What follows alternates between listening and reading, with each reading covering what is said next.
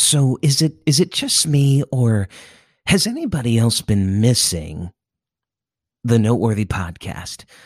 Well, if it's just me, it's just me, but I have missed you guys. It's been almost a month since we have released an episode. We announced on episode 99 that we were going to be taking a little break because of our Georgia District youth camps. I've been basically living out there for the last 3 weeks and then went right into another youth camp.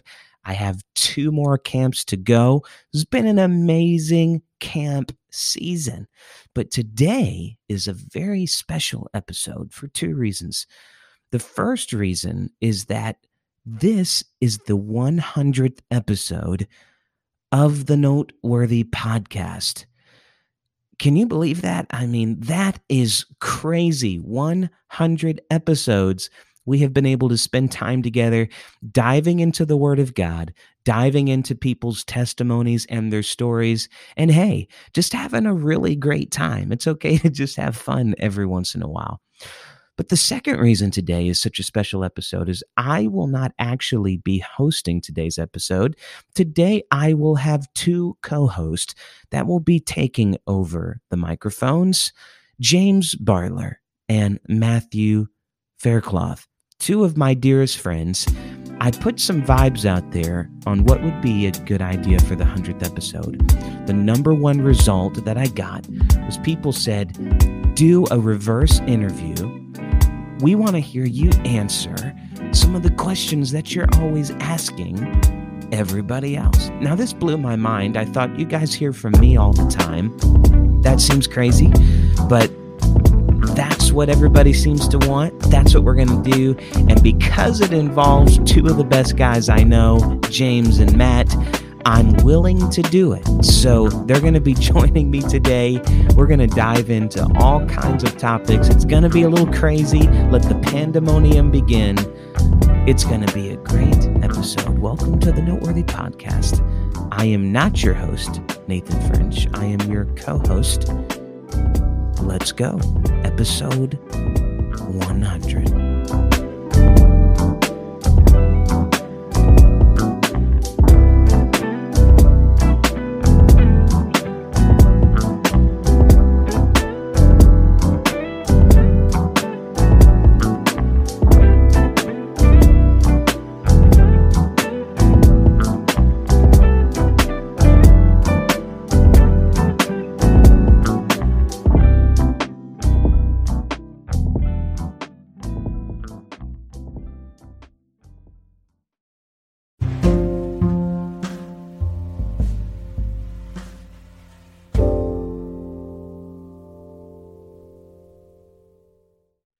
Welcome into the 100th episode of the Noteworthy Podcast. Thanks so much for joining us today. I am your host, James Barler, along with my co-host today, Matt Faircloth. Matt, how you doing? I'm great. Man, this is exciting, the 100th episode of the Noteworthy Podcast. But that's enough about us. We won't try to talk about a couple more things about us. Yeah. If you did miss our episodes, my name is James Barler. I was on the 20th episode. It was high ratings. Everybody was talking about how great it was. So you can go back and listen to the 20th episode, and it'll probably be life-changing for you. I think Brother Matt Faircloth was on the 33rd I don't episode. remember the number, but it was a really good one. It was life-changing. It was powerful. Nathan, we haven't started asking you questions yet. If you can remain silent, please. This is still our time. Sorry, guys. I'm used to being in the driver's seat. Okay. But enough about us. We'll bring in the typical host and the creator of the Noteworthy Podcast, Nathan French.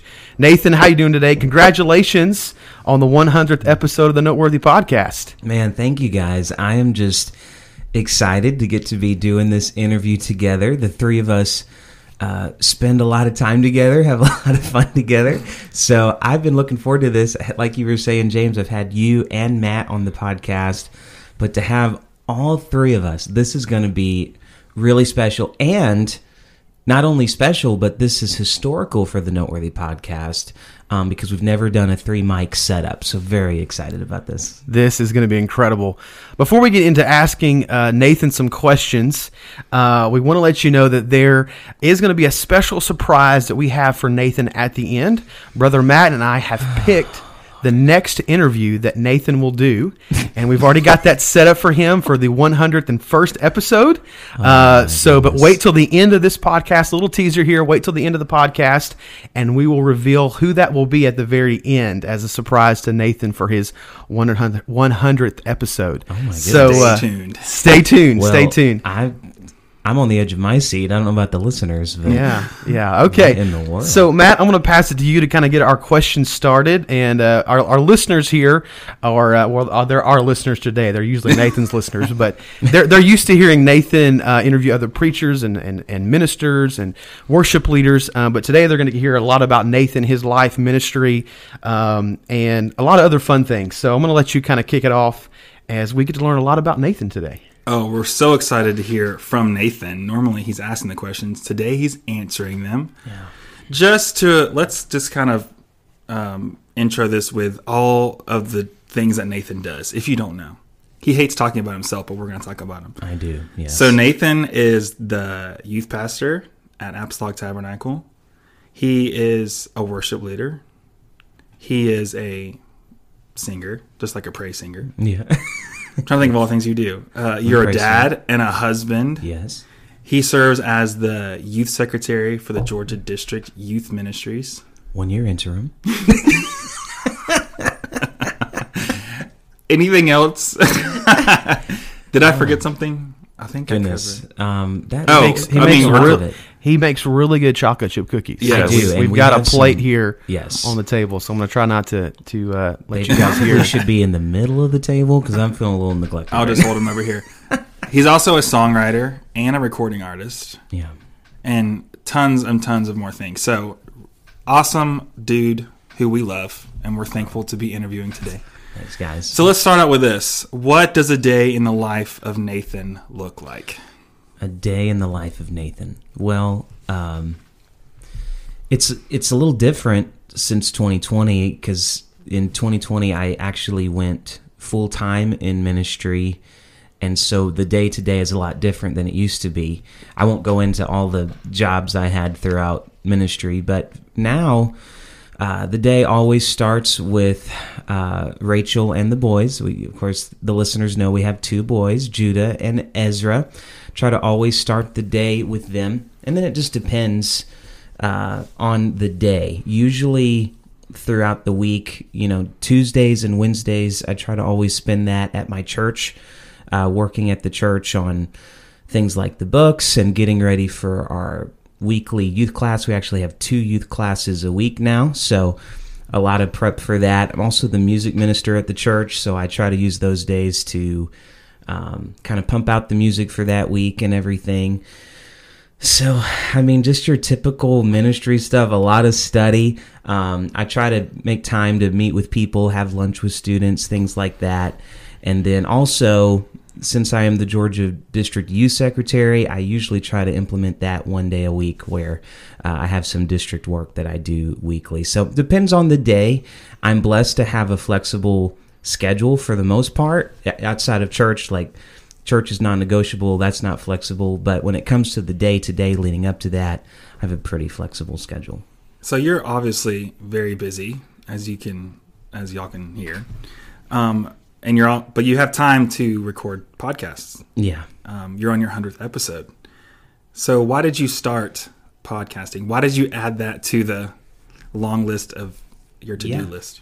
Well, and that predates full-time ministry. So it does, yeah. There was some other things thrown in there when you started this. So yeah, it was kind of crazy because if I'm just 100% honest, I don't really have free time for podcasting, like when it comes to just saying, I have time to do that. But what it does do, it's just like the situation here tonight, it's an awesome excuse and reason to get together with people that I really love, have conversations that mean a lot to me. So for me, podcasting was, I just loved it personally. I love listening to podcasts. And it ends up, I really enjoy not hearing myself talk, but I do enjoy having meaningful conversations. So I was getting into podcast in 2017. I was getting really into listening to podcasts.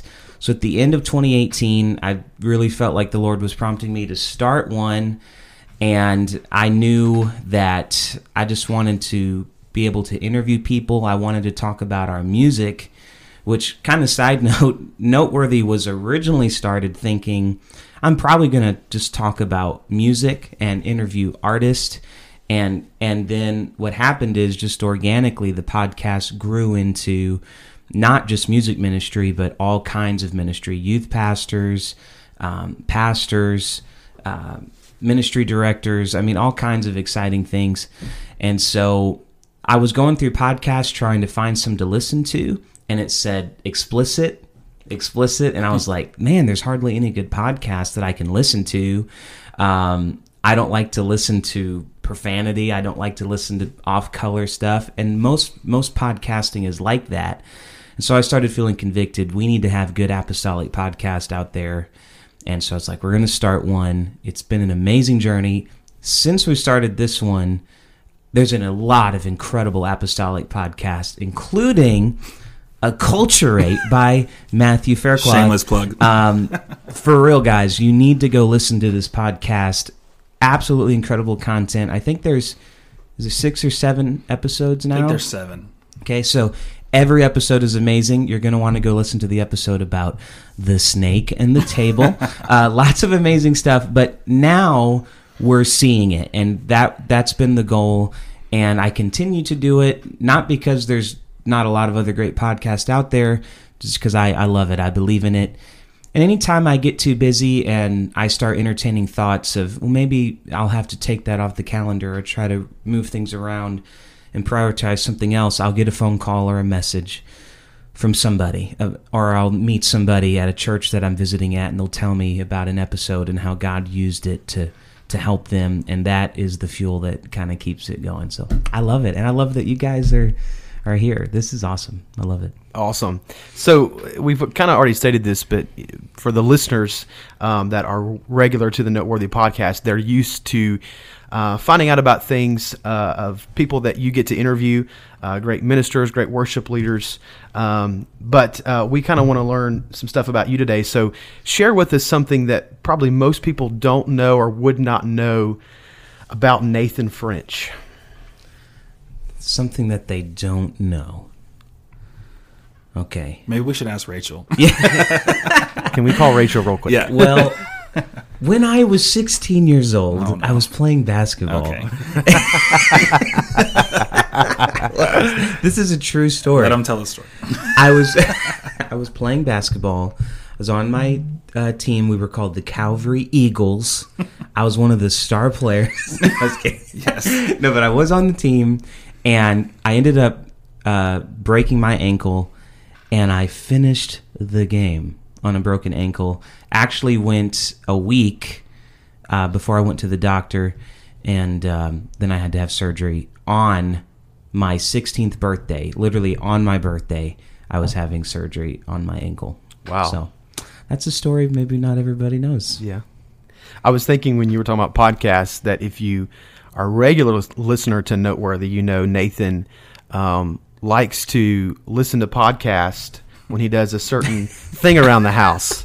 So you wanted to explain kind of how that got started or how that came about? So you're talking about when I'm doing dishes? Yes. Yes. This literally just happened today. I was cleaning the kitchen today, doing the dishes, which that's kind of the one thing. My amazing wife, Rachel, she is so great about keeping the house together. But the dishes in the kitchen is kind of like my space where it's kind of understood, okay, Nathan, you're going to clean the kitchen. I'm not. so I do the dishes. That's something we did not know. Yeah. So that's something new. Marriage tip. Love you, Rachel, if you're listening. And so if you want a good marriage, be willing to do the dishes. That will change your life. And so, yeah, I like to listen to podcasts because we have a Amazon like Echo speaker in there. And so sometimes doing the dishes can take 30 minutes to an hour. Perfect podcast listening time.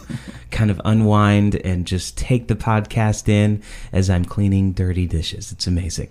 So her greatest wish is for you to just wash the dish. Is basically what you're telling us. Oh, my Lord. Yes. All right. If you clean a dishwasher, Are you a dishwasher? You're a dishwasher. Oh my. Washer. Yeah. We're diving into deep stuff here, ladies. We're getting into deep waters. Everybody brace yourself. Put on the scuba gear because we are diving deep today. Okay, so we want to learn a few more things before we get into life and ministry and some more of the ministry side of Nathan French. We want to talk about just some other interesting things, maybe some fun things. We may laugh here, but what are some of the of your favorite books, and maybe even throw in there some of the current books that you're reading, or something recently that has really inspired you, that's helped you? Yeah, so growing up, my favorite book was The Hobbit. Yes. I absolutely loved that book. And then The Lord of the Rings. So growing up, those were my favorite books. But of course, when I got older, I tried to start reading, some books that I do believe those books have a lot of spiritual value in them, but some biblical application. And so most of what I read is, application to ministry, things like that. So I just read one by Andrew Peterson, who wrote a great song, Is He Worthy? And he has a book called Adorning the Darkness, which they're laughing at me because Matthew and James hate this song. I think it's a great song. And so does everyone else. No, it's not. It's a hit. Obviously, people like it. But it's called Is He Worthy? And then they go, He is. And it's amazing, but they hate it. Anyway, so he has a new book out called Adorning the Darkness, where he talks about songwriting. And it related to me because he talks about feeling so unqualified to do music ministry. And I can really relate to that feeling. Almost everywhere I go, am a guest, I just always feel extremely unqualified to be there. So that book really ministered to me. There's another book by Brady Boyd that L.J. Harry recommended to me called Addicted to Busy. That book really kind of changed my life because I realized that I actually was kind of addicted to feeling busy all the time. And then 2020 kind of helped me. We weren't as busy in 2020, so... Well, I say that. Ministry stayed very busy, but you were at home a lot. So those are two books that I've read recently that I really enjoy. And then Simplify by L.J. Harry is a really great weekly devotional that I enjoy. So there's three there, and I could name more, but we'll leave it at that. That's great. So all you book readers, go grab those. Yeah, check them out. Great books. Okay, next question. If you could have coffee with any person, dead or living, who would it be? Not Jesus, because that's like a cop-out answer. Besides Jesus. If I could have coffee... If you could sit down and have coffee with any person that's alive or dead. Dead or alive. Yeah, dead or okay. alive. Okay, dead or alive. Who would it be? I'm going to start with alive. And you said other than Jesus, right? Yes. I mean, because we can't... Obviously, he's everybody our would number be one. like, Jesus. Yeah.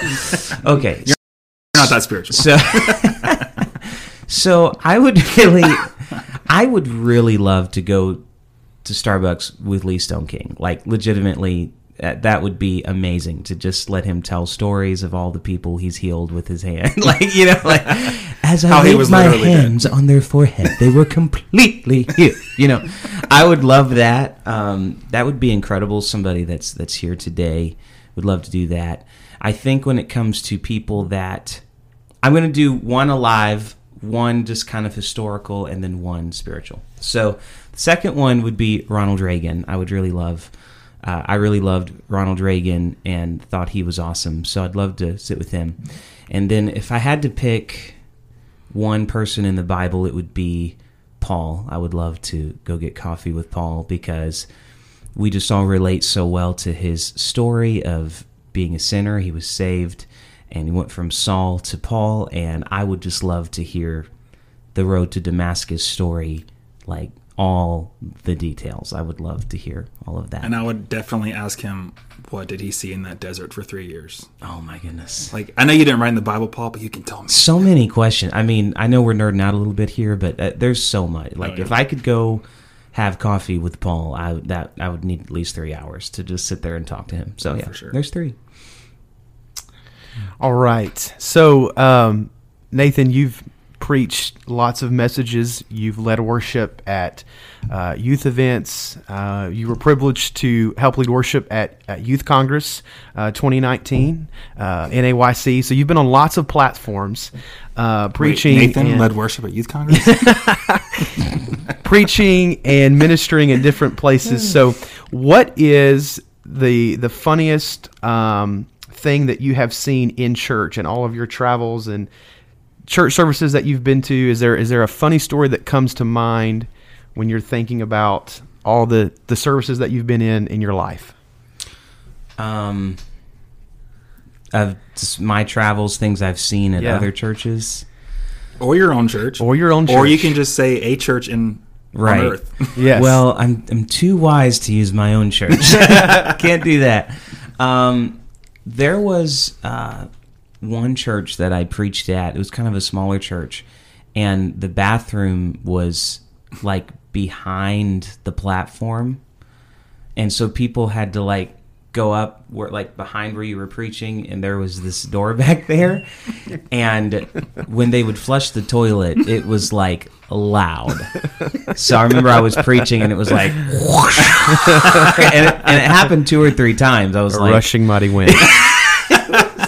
So that was awkward. I've definitely seen a lot of funny things, seen a lot of crazy things, but that was definitely one of the best, for sure. Okay, now we're going to flip the question on you. Okay. Leading worship, preaching, what is the most embarrassing thing that you have done behind a microphone in a pulpit? Something maybe you've said, slip of the tongue, is anything that comes to mind? And we know typically you do like to baptize people in your own authority.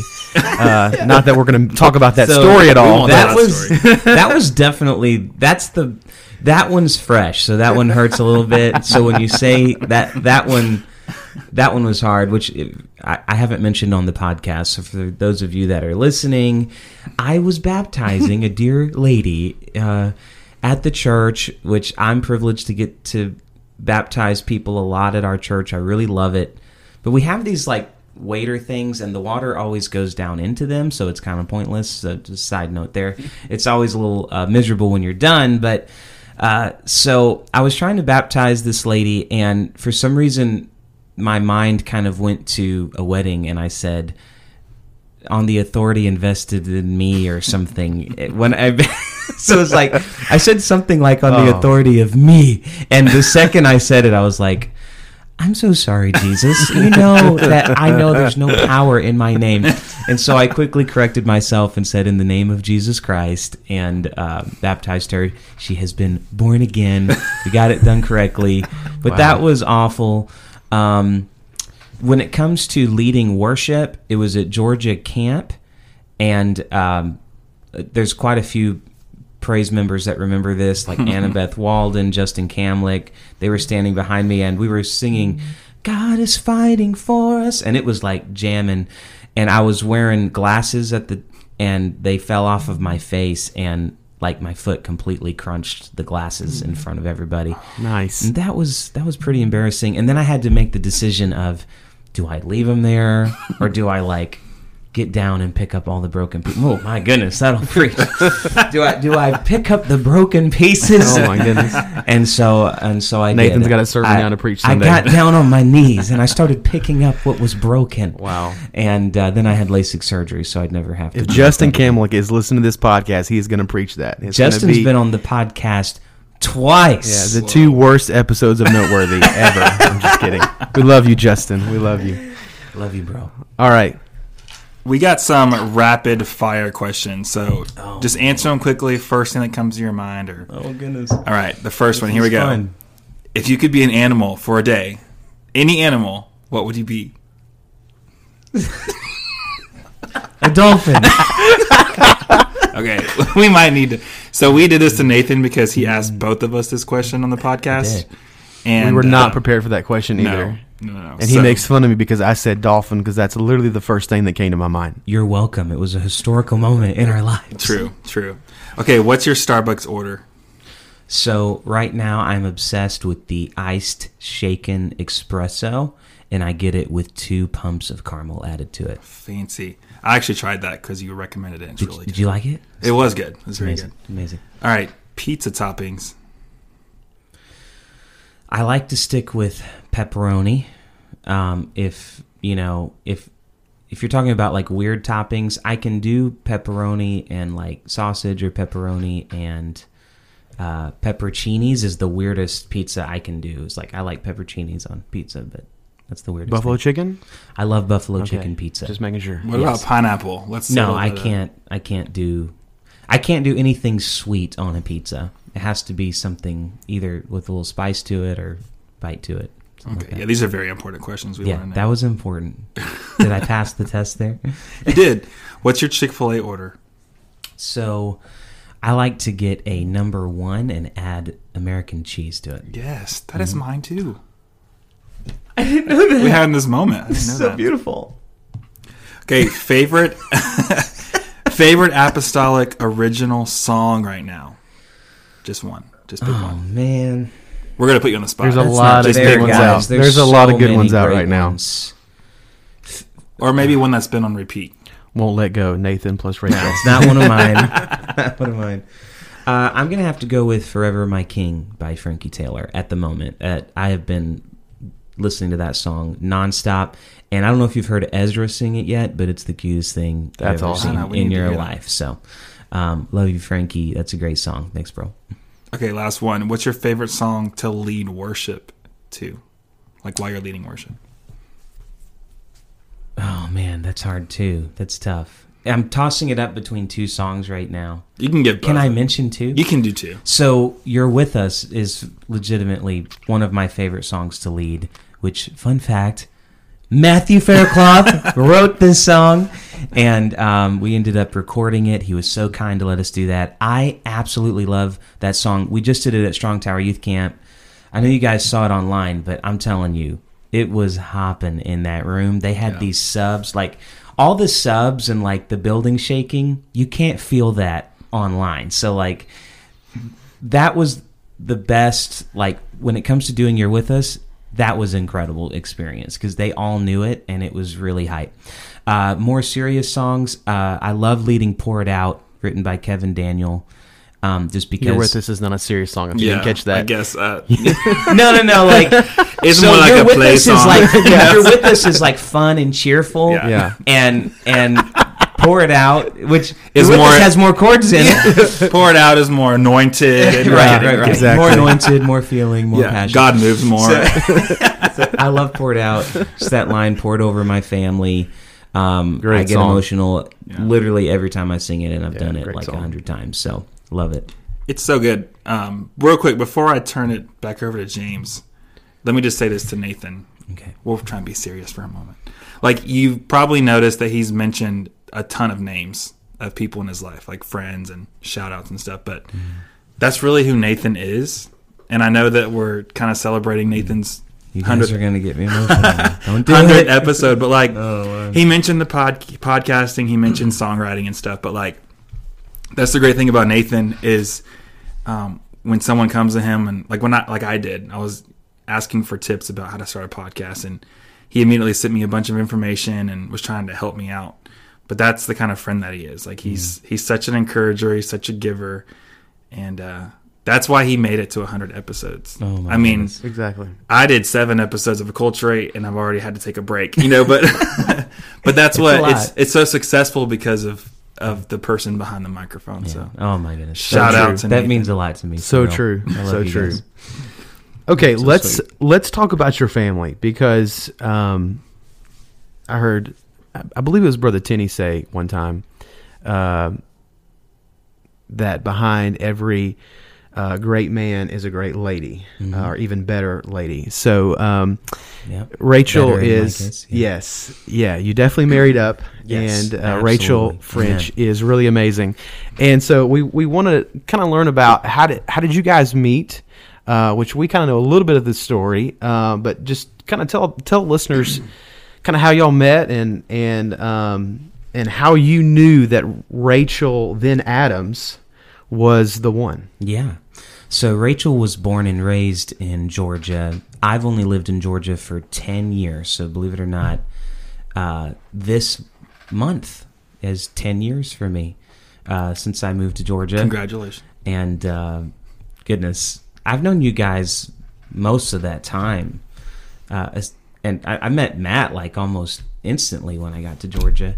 And then I think, goodness, it was just like a year or a year or two later that we met James. So anyway, so Rachel and I met at the Georgia District campgrounds, and we were on the same praise team. She wouldn't really talk to me very much, but we were on the same praise team. And then I ended up just noticing her because couldn't really help it. She loved people. She was beautiful and just was always serving others. So I'm like, I need to get to know this girl. So I went to her and I said, I said, I play acoustic guitar. That was the first thing I ever said to her. Great pickup line, fellas. Any single guys out there, I play guitar. If you play guitar, that's a great first line. Right.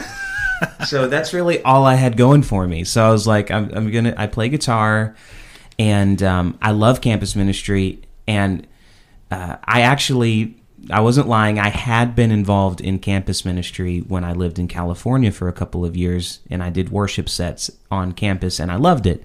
So I told her, I said, I love campus ministry.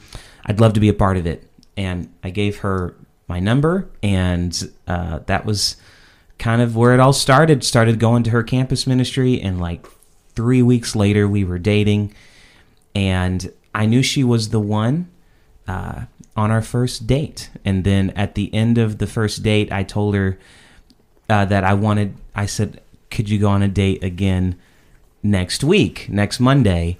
Because I didn't want her to go home thinking I might not call her again. But for some reason, I remember that because I didn't want her to go through the night thinking maybe he didn't have a good time or maybe he won't call me again. So I was like, what's next Monday looking like for you?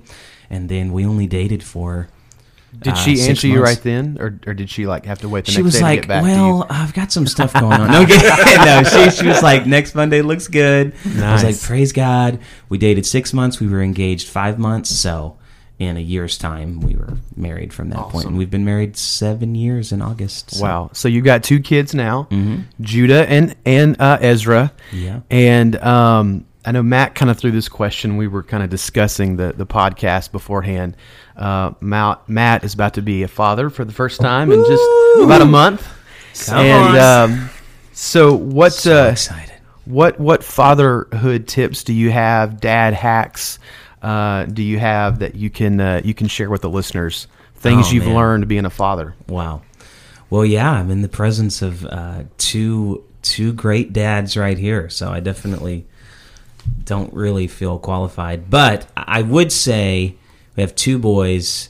My number one piece of advice is just make time, because just because you have kids doesn't mean you're going to have time. You know, a lot of people think that everybody takes time for their kids, but not everybody does. So I guess one of my main pieces of advice would be take that time. Like at the beginning of the episode when you asked me about my day, there's not a single day that goes by where I don't spend time with my family. So I think that's important. And then also be okay with being imperfect and being embarrassed, because that's going to happen a lot. And just roll with the punches. It's when your child gets old enough to throw tantrums and stuff, it's going to be embarrassing, and it'll be more embarrassing if you just handle it poorly. So just learn to roll with it and have a good time. Most of the time people understand, and if they don't, then just they're not worth stressing about anyways. So yeah, just make time and teach them what you want to be important in their life. Teach them the Word of God. Which I got to tell you, Rachel's really amazing with that. I mean, there's so many nights where I'm exhausted and I'm like, go to bed. And she's like, quote Deuteronomy 6:4. She's amazing like that. So I've got a great wife, and that's a great mom to our kids. So yeah. Awesome. Amazing. What's the favorite thing that you guys like to do together as a family? What's your favorite thing? If you guys have a free afternoon or a free day, what's your favorite thing you like to do together? So we like to go on walks. Judah loves to just walk around the neighborhood. The big thing right now that's really funny, but you know how whatever's going on in your life at the moment, it just tends to stand out to you. So this is random, but Judah and Ezra are obsessed with going to the car wash. So, like, no joke. Like, Judah will ask me, like, he'll be like, you'd think he's asking me to go to Six Flags or something. He's like, Daddy, today, can we go to the car wash? And we'll take him through. It's $10. And you know how they let you vacuum for free at the end? That's like his birthday present, getting to vacuum the car. So I'm like, let the Lord use you, son. So child labor. That's the big thing right now. Awesome. Just time spent together. It's not really anything specific. Just all the things that kids love. Judah was really into Nintendo Switch. He's on a break from that right now for some reason. He's not as into that, but we like to play Mario Kart together as well. Very cool. Mm-hmm. And Judah is actually really good at Mario Kart. Yeah, so, and Mario Odyssey. Like, he's crazy good at He that can game. probably beat anybody listening right now. So yes, yeah. Shout out to Judah. So Judah. We've talked about Nathan, the man, Nathan, the husband, Nathan, the father. We want to kind of change gears for a second and talk about Nathan, the minister. So let's back up and go back several years and talk about how you came into ministry. When did you first started feeling that pull to ministry? Was it a single event? Was it a series of events? That call to preach, that call to ministry? What did that look like for you? How did you respond to that? And then how did it kind of evolve into now you're involved in district ministry, you're a youth pastor, you're a recording artist, worship leader. So just kind of walk us through your process into ministry. Yeah. Great question. Sounds like a familiar question, but it does feel, my personality being on the receiving end of these questions. I just love hearing other people's stories, but for me, and it's funny when you ask these questions because I have to really think about them because I'm always hearing it from somebody else and I'm like, wow, I don't really think about it for me as much. But when I was a teenager, around 13, 14 years old, Brother Paul Mooney was my pastor at the time at Calvary Tabernacle. My dad was the vice president of Indiana Bible College when I was growing up. And so I remember very vividly when anybody asked me when did I start feeling a call to preach, it goes as far back as seeing my dad preach. That's the first time I remember because he's always been my hero and he's my pastor now and very honored to serve with him. But and then when I would hear Brother Mooney preach, it was like there was just this drawing to, like, while other 13-year-olds were just sitting there half asleep, I was just so drawn into, wow, that was so neat how he said that and how he used that story, and that really impacted me. And I started realizing that I had like a deep love, like a Patrick Harvey love for preaching inside of me, which if you guys know Patrick Harvey, he can remember every sermon he's ever heard. And I forget a lot of things, but I don't really forget preaching. It just impacts me so much. And I started feeling that call in my life. At that time, a lot of my friends in the youth group were actually, they were going to church, but they really weren't living for God. And so I remember being at like a birthday party, and they were watching some R-rated movie, and I remember I got up and I walked out. And it sounds so funny now as a 30-year-old man, but when you're 14 years old and you feel like everybody's going to make fun of you, it feels like a big deal. Right. And I got up, I walked out, and I remember this was just a very prominent moment in my life because I felt like I would be the only one who took that stand. But when I walked out, there was this door, and it was like it had this old handle on it, and I remember it was like, and it's like this loud door. When I walked out, it was so awkward. It was so loud. And I sat in the hallway, and I'm like, Lord, I'm committing myself to you. I'm not going to watch that. I'm not going to do that. My parents have taught me better than that. And I know I've got a call on my life, which sounds easy now, but it was really awkward at the time. And I'll never forget, I heard that door, And I kept hearing it over and over again. There's 4 people sitting in the hallway with me, 5 people sitting in the hallway with me. Wow. And they said, I just needed one person to get up and leave. And that was all the strength I needed to do it. Oh, goodness. That's amazing. I'm getting emotional just thinking about it. But I remember that day. I remember the movie. I remember everything about that day. And the Lord spoke to me in the hallway and said, if you'll do the right thing, other people will follow you. Wow. It may not feel like it. Oh, goodness. That's so good. Emotional talking about it. But it was just, here it was just at a birthday party. And I felt like that was the day that God said, I want to use you if you'll let me. And I think people will listen to you if you'll listen to me. Oh, that's so good. Goodness. So, that's so good. When I was 17, I was living in California. I told my youth pastor that I felt a call to preach. The first person I told that I felt a call to preach was my father. And he said, you need to go tell your youth pastor. And so that's what I did. I just took his advice. And my youth pastor said, what you doing next week? Because I want you to preach our youth service next week. And I was like, whoa, that took off quicker than I wanted. And that youth group had over 100 people in it. So the first time I ever preached was to over 100 people. It was terrible. But I remember I was so scared, probably more scared than the average minister's kid. You know, you would think as a PK that it would just be like, I'd be so familiar with it that it wouldn't scare me. But I remember I was sitting in my room, and my mom had cancer at the time, and my hands were just shaking, and it was a hard season in life. And I remember my hands were shaking, and I got down on my knees. It was like this dramatic moment where I was about to go to the church and preach, and I told God, I said, if you'll anoint me, I'll preach for you the rest of my life. Wow. But if you don't, I'll never preach again. And I said, this is a one-time deal. If I don't feel anointed, if I don't feel your help, never again. And I remember I got up and I preached, and it was terrible, but I felt so anointed. It was like, good. It was awful, but I just felt God's presence so strong. I said, okay, Lord, looks like this is the rest of my life, and I've been trying to live up to that ever since. So was your mind made up at that night when you left preaching that service? Did you know, this is what I'm going to do for the rest of my life?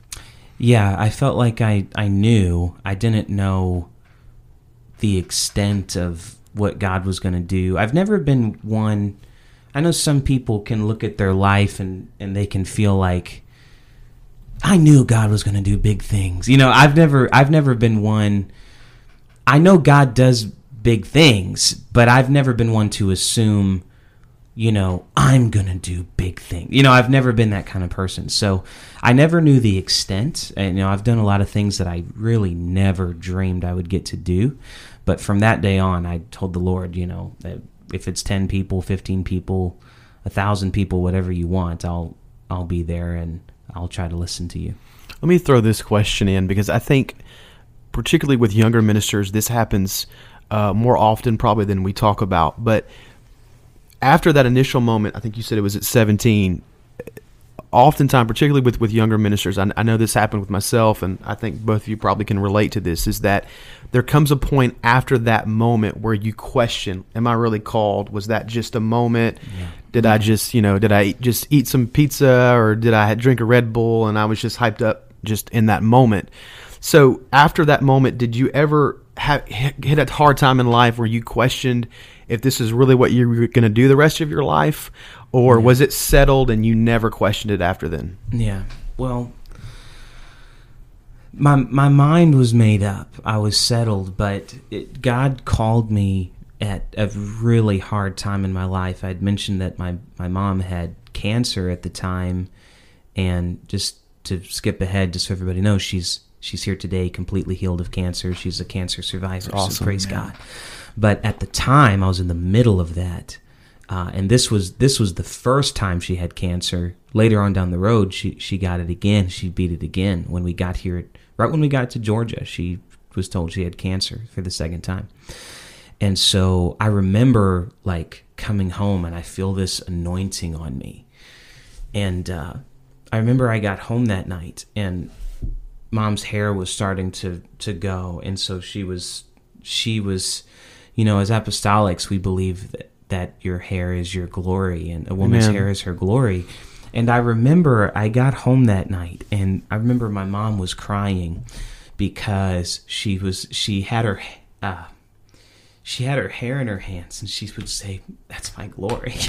Yeah. And I remember that emotion of that. Just, wow, God, you just are so good. And here I am, just like, why is she dealing with that? I remember I felt like God was allowing our family to go through that, because he was going to help other people through what we were going through. Amen. But it was an interesting thing that at this moment of divine help from God, feeling a divine need from God. And I feel like if we ever lose the divine need, we'll lose the divine help. So that's always stuck with me. That's awesome. I'm gonna ask one more question about ministry, and then I'll pass it back to Matt, because I know we're going to talk about your music ministry as well. But just as it relates to your preaching ministry, I know you've asked this of many ministers that have been on the podcast. So we want to ask you, because we want to hear from you. What is your preparation process when you go to preach a sermon? When you get that topic, or you get the thought, God speaks to you, and you know the topic or the subject, maybe the title or scripture of what you're going to preach, from that moment till you walk to the pulpit, what does that process look like for you? Yeah, I love that. So, first of all, you guys are both incredible preachers. I love hearing both of your takes on, that's the thing about preaching that's so incredible, is everybody approaches it differently. If we had to hear, besides our pastor, we should always want to hear our pastor, but if we didn't get to hear any variety, we'd probably get tired of just about anybody except our pastor. But but you know what I'm saying, right? If it was the same person at camp every year, we'd get tired of that. God uses us in different ways. So for me, I'm a title guy. So God usually gives me the title first. So he'll give me it'll start with time with God, time in the Word, and then I'll get a title. He'll kind of drop a title. And for me, the title is the theme. It's like, that's where I'm going. That's going to be what I'm preaching on. I'm going to try not to stray from that. I'd rather preach on this title for 20 minutes than 4 things for an hour, and then nobody really get anything out of it. So usually starts with the title, and I'll get that title from Scripture, from time in prayer. Sometimes I'll get a title just in prayer. It won't even be that I'm sitting down. Most of the time it's when I'm reading the Word of God, but lately it's been like I'll just be in prayer, and God will speak to me. Like when COVID was going on, I was praying at the church, and I went to unplug the LED lights, because I like to turn on the LED lights on the platform, and those are the only lights that are on when I'm in there praying. May sound creepy, but that's just how I don't like it, all the fluorescent lights on and everything when I'm praying. And I went to unplug it, and God spoke to me and said, "Leave the lights on." And so I left the lights on, and the doors were locked. I was the only one at the church, and God said, "The doors may be closed, but the lights are still on." And so I knew. Wow. Good. I knew, okay, so that was a time where God just spoke to me out of prayer. And then I'm in the Bible like, I need something to support this, But most of the time it's reversed. That I wouldn't recommend that. You want something to support. Right. You want something with substance to lead you into your study. Yeah, so, right. And then I am a manuscript note prepper, but I'm not a manuscript preacher. So I prep my notes word for word, but I don't preach them word for word. And really, when I write out my notes, I usually have a max of 3 points. And then if I go over 3 points, I feel like I'm probably going a little too long, and I'm probably going to lose people. So I've kept it introduction, and then I have 3 points. My first point, I like to be either a story or just something that catches people's attention and relates to them. I like to relate to people before I try to minister to them, because I feel like if I can relate to them, then I'll be able to minister to them. Yeah. And so I'm manuscript, but when I get up, I don't use, which I know like we just came out of camp, I didn't use my notes a whole lot, but I had very detailed notes. So to me, my manuscript notes is rehearsing. It's like when they say when you write something down, you remember it better. Mm-hmm. That's what my notes are for me. If I write it all out, then I have a map in my head. And the thing is, if I didn't do that, then I would be more reliant on notes. But because I have the notes and I've mapped it out, I'm not reliant on them. So I'm a storyteller preacher. I really like to connect with people with stories because I grew up hearing people like Paul Mooney and O.C. Marler, and they could just tell a great story and bring it to the altar. And so that definitely impacted me. But I don't really know how to describe how I am as a preacher, except my philosophy that I live by is I'm not here to impress anybody. So like if my goal in the message, which Rachel told me this the other day, she says that I say that a lot when I preach. And I don't realize that I say that, but I'll be preaching and I'm like, I don't care if I impress you. I'm trying to help somebody. Like, I don't realize that I do that, but I guess it's just such a part of who I am. Yeah. I really, at this point in my life, I'm only 30, but I really do not care if I impress somebody. I'm just trying to reach somebody. When I was younger, like 2019, I was like, I need an impressive message. I need like a Wayne Huntley title, and I need something that's going to pull it all together. And I just took all that pressure off of me, and I definitely feel like everybody should do that because I'm not Wayne Huntley. I'm not Scott Graham. I'll never be like them. All I can be is me. So I feel like when people decide they're going to be themselves is when they walk in their purest anointing. Let me throw one more question in, and Matt's going to give me a stare in a second. But I see you guys looking at each other, and I'm like, you just hit a really good point that I think is great for our. You have a lot of young ministers that listen to this podcast. I think what you just said was great, is that you have to be yourself. So you come from a family of preachers. Your brother's a preacher, your dad's a preacher, and you grew up around preachers. Great so preachers. How did you, kind of being the youngest coming up, how did you kind of find your own lane? How did you try not to be somebody else, which is easy to do when you're starting out? How did you kind of find your own lane and know, okay, this is going to work for me? That's a good question. I'm going to have to remember that one. That's good. So just for example, my dad is my pastor. My oldest brother is my associate pastor. So the church here is my dad, my brother, and me preach quite a bit in our church. We all preach completely different. We're totally different. There was one Sunday where all three of us, there was Sunday school was Ryan, Sunday morning was Dad, and then Sunday night was me. And people commented how different all three of those sermons were, or lessons were.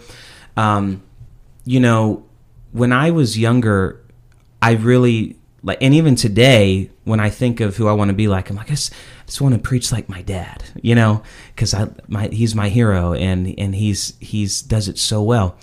And I remember when I started preaching, though, that if I tried to be like anybody else, I would feel this pressure, like, well, I have to be like them, or I have to sound like them. And maybe this will help somebody, but it helped me. I always felt a pressure to be fiery. I know that sounds funny, right? But I grew up in the the apostolic movement, where most of your preachers are like, praise God. And now I love to right. I love to preach and I get excited, but I no longer feel a pressure to get up and, when I'm reading my text, then Peter said, I don't feel the pressure to do that anymore. And I found out that when I took that pressure off of me, because my dad's very fiery.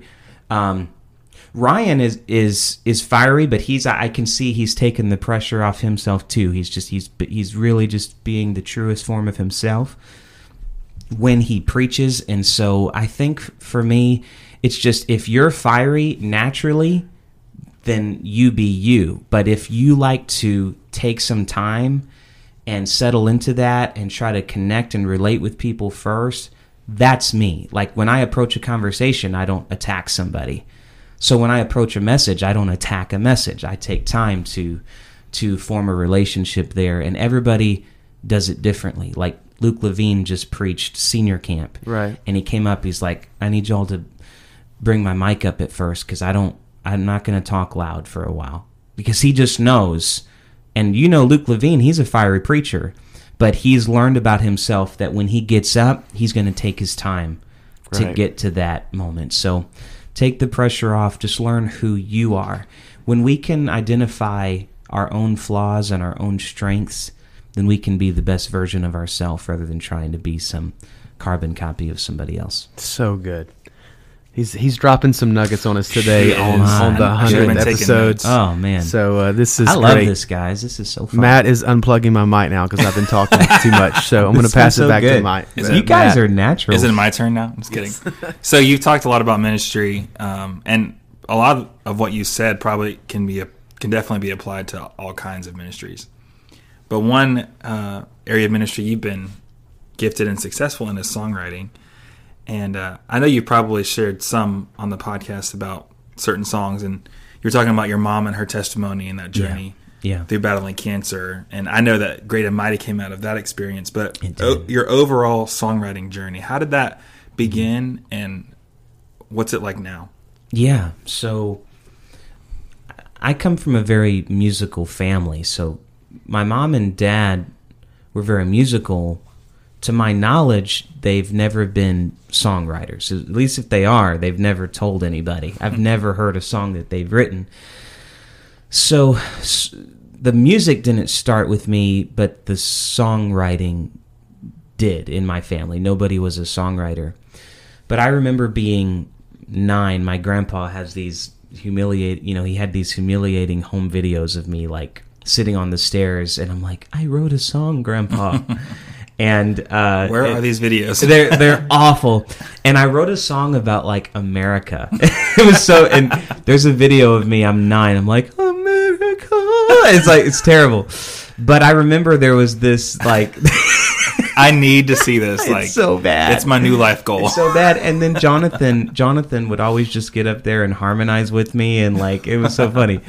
But like truly, truly loved songwriting, and so.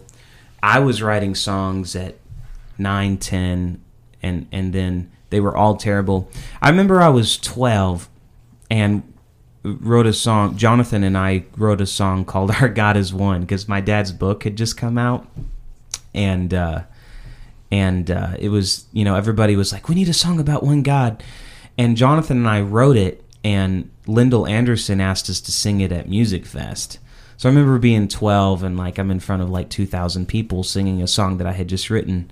And that kind of lit a fire in me, which, I don't think Lyndall Anderson knows how much that meant to me. I got to tell him later on when Rachel and I got to honor of going and being guest. I got to tell him about this, which was really special.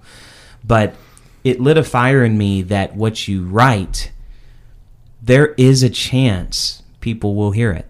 It's like and that's not, some songs you write for you, and it doesn't really matter if anybody hears it. But I think there are some songs that God gave to you because he wants people to hear it. And so when I was 16, I wrote the first like really serious song I wrote was Pilate's song, and we ended up recording it. That's the oldest song that we've recorded. I mean, I was 16 when I wrote it. Most of these songs have been written in the last few years, but very singer-songwriter style. I love acoustic guitar. Later on, I tried to learn how to play piano a little bit. Matt knows I'm still very much working on that. Which I just found out I might have to play Believe for it on Sunday, so I'm pretty terrified about that. Oh, that's exciting. But, it just lit a fire in me. I love to tell a story when I write. And so for me, the songwriting journey is usually not a title. It'll come from a melody first, and then I'll start putting a lyric to that melody. And then I can start feeling, okay, what's the theme? Where am I going with this? It's not really a great answer, but I'm not a great songwriter in the sense of I'm an inspirational writer, which they tell, if you're talking to like James Wilson or Frankie, they're like, you need to write even when you don't feel like it. I'm not good with that. I'm going to be honest. I usually have to feel something and feel like, okay, this is important. And then I'll sit down and write it. So that's kind of the process for me. And now I get to co-write with a lot of people, which is a whole new level of just excitement. Absolutely love co-writing. That's kind of my new passion. I don't like to just leave it with me. I like to meet up with another artist and get their take on it. Yeah. So, and we have a song we co-wrote that. Oh my goodness! One day it'll be out there. You'll hear it one day. I mean, I'm excited. It needs to be recorded because it would be at every youth camp. Like if we can get that song recorded, I think that's going to be a youth camp song. Yes. So stay tuned. Yes. Okay, we have one last question. I'm kind of going to smash two into one. Okay. You always close our interviews with a question stemmed from Brother Cunningham's message at Youth Congress, Generation Z, Apostolic to the Core. Yeah. And so think of it as directed towards younger people. Some people might look at your life and on social media or whatever that don't know you or even that do know you. And obviously we all know that social media isn't everything and that you and Rachel, you have this family, you have these beautiful kids, you have these awesome ministries you're involved in, but you've also faced your own circumstances and battles and all that stuff. But what would you say to young people who are, maybe they feel the call of God to minister, but they're not seeing a ministry bear fruit yet, or they want to be married and they're not, that they don't ever think they'll reach that point. So that's my first question. My second is, what would you say to them about how to be apostolic? Yeah. How to be ministers, how to live godly in this crazy world? Yeah. What's your advice? And that's good. That's really good. I'm searching through my mind saying, where do I start? But just to start with, where is a young person that they may not see the fruit yet of ministry in their lives? I would just encourage you that God will not put more on you than you can handle. To explain that a little further, I was driving with Rachel just the other day, and we'd had a really cool opportunity to minister somewhere. And I'm 30 years old now, and I told her, I said, I was able to completely experience this moment, but I don't think 10 years ago I could have handled this moment with humility.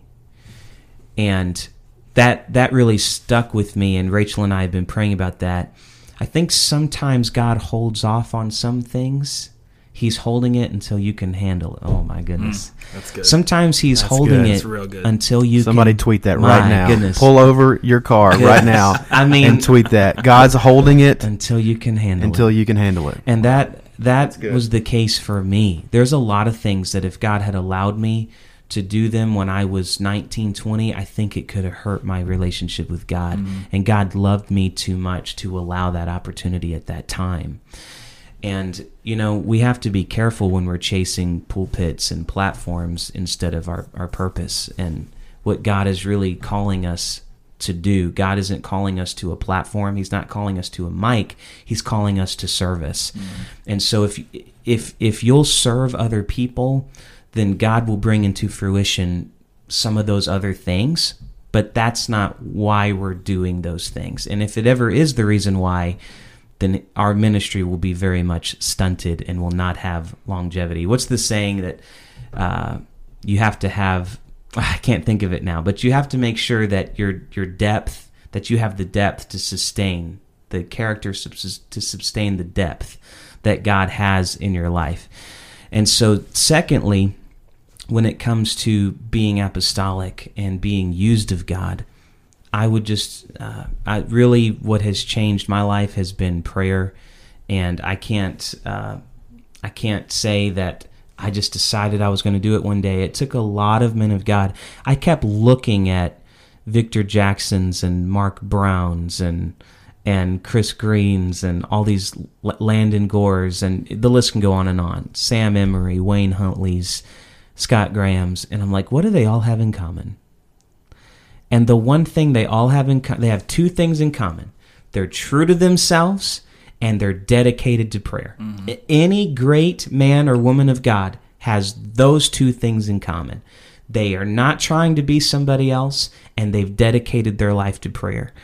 And I would just encourage you at a young age, dedicate yourself to daily prayer, the Word of God, and don't get caught up in who everybody else is or how other people do things. Just let God use you how He wants to use you. And I really believe that God can work with that and blow your mind in ways that you never would have imagined.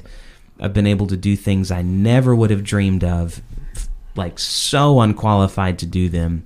But I just learned that all I can be is me, and it turns out that God wants to use us like we are. So, amen. That's so good. Can our musicians come, please? Musicians come. We need to do altar call. Everybody, please bow your head, close your eyes. Sometimes you gotta hold it until you can handle it. All right. Mama. All right. Well, we goodness. Enjoyed this interview. Yes, we did. Thank you for letting us awesome. crash the party. This was awesome. This has been amazing. Before we go, though, today, to commemorate this awesome occasion 100 of your 100th episode of Noteworthy, we have a surprise for you. Oh, my goodness. Drum roll, please. Drum roll. We have lined up an interview for your 101st episode. Yes, we have. We picked. My goodness. And so you're going to be interviewing Wayne Huntley. Are you serious? On Noteworthy, episode Wayne 101. What? Yes. So, when, how, where? Oh, my goodness. So, listeners, stay tuned. Episode 101. If you're not subscribed, subscribe right now. And you don't want to miss that episode. So that's going to be amazing. Goodness. Share. I wish I could see his face right now. Yeah, he knows. He's expecting your phone call. Oh, my goodness. So, guys, that is amazing. Oh, my goodness. I was just talking to Rachel the other day about how much Wayne Huntley means to me, and I won't go into that, but, I mean, what a special person to ask. That's incredible. So, thank you, guys. That's going to be awesome. You're welcome. We're looking forward to that episode. That'll be great. Maybe we could do 4 mics. That'll be great. Nathan will definitely mute my mic for that episode because I'd be asking way too many questions. So, hey, this has been awesome. This has been a great honor, I know, for Matt and I. Yes. And thank you so much for doing that. So, I know typically you let the guests kind of close out in prayer. So, we're going to flip that on you today. And as the listeners are driving down the road, maybe they're, listening at the dishes right now, at the kitchen sink, cleaning the dishes, wherever they are. God is with you. As we're closing out this mile marker episode of 100 Noteworthy episodes, could you close us out in prayer as we end today? I'd be honored. Jesus, we thank you so much for your presence that we feel here today. Lord, I'm so thankful for this opportunity to sit with James and Matt. Lord, I'm thankful for good friends, for faithful friends. Lord, I thank you, Lord, for this podcast and for the opportunity to make a difference. Lord, I pray that you'd bless every listener as they drive in their car. Lord, wherever they're at, we know that your presence is with them. God, I pray that this episode and these 100 episodes, God, these are created for you, for your purpose, and for your glory. Use them however you choose to do, whether it reaches millions or hundreds, it doesn't matter. We know that your purpose and your plan is in action. We give you all the glory and the honor in Jesus' name. Man, this has been awesome, guys. I've loved this. This has been great. And James has eaten at least 4 cookies during this interview. It's been awesome. We definitely got to do this again. Guys, this was amazing. I don't think I can ever go back. It needs to be 3 mics. I just invited us back on the podcast. You did. So I did. But kind of. Or we'll just show up one day. Yeah, we'll just listeners, show up. And I'm taking over as host now. If you want... I'm mucus-minded. If you want James and Matthew back as co-host on the show, you have to go to Apple Podcast, leave a 5-star rating and review, and leave a comment that says, "We want Matt and James back now." If I get at least 3 reviews that say that, we will have a part 2 of this conversation. So be sure to go do that. I love you guys. Thanks for listening. Matt, James, do you have anything else you want to leave with the lovely people of Noteworthy? Thanks for listening today. What an incredible episode, and this definitely be one you want to go back and listen to. There were some great nuggets that Nathan dropped on us today, so thank you so much again for the honor, and y'all go leave those 5-star reviews so we can do this again. I feel like we should end this episode by saying "For Narnia." You ready? 3, 2, 1. For Narnia!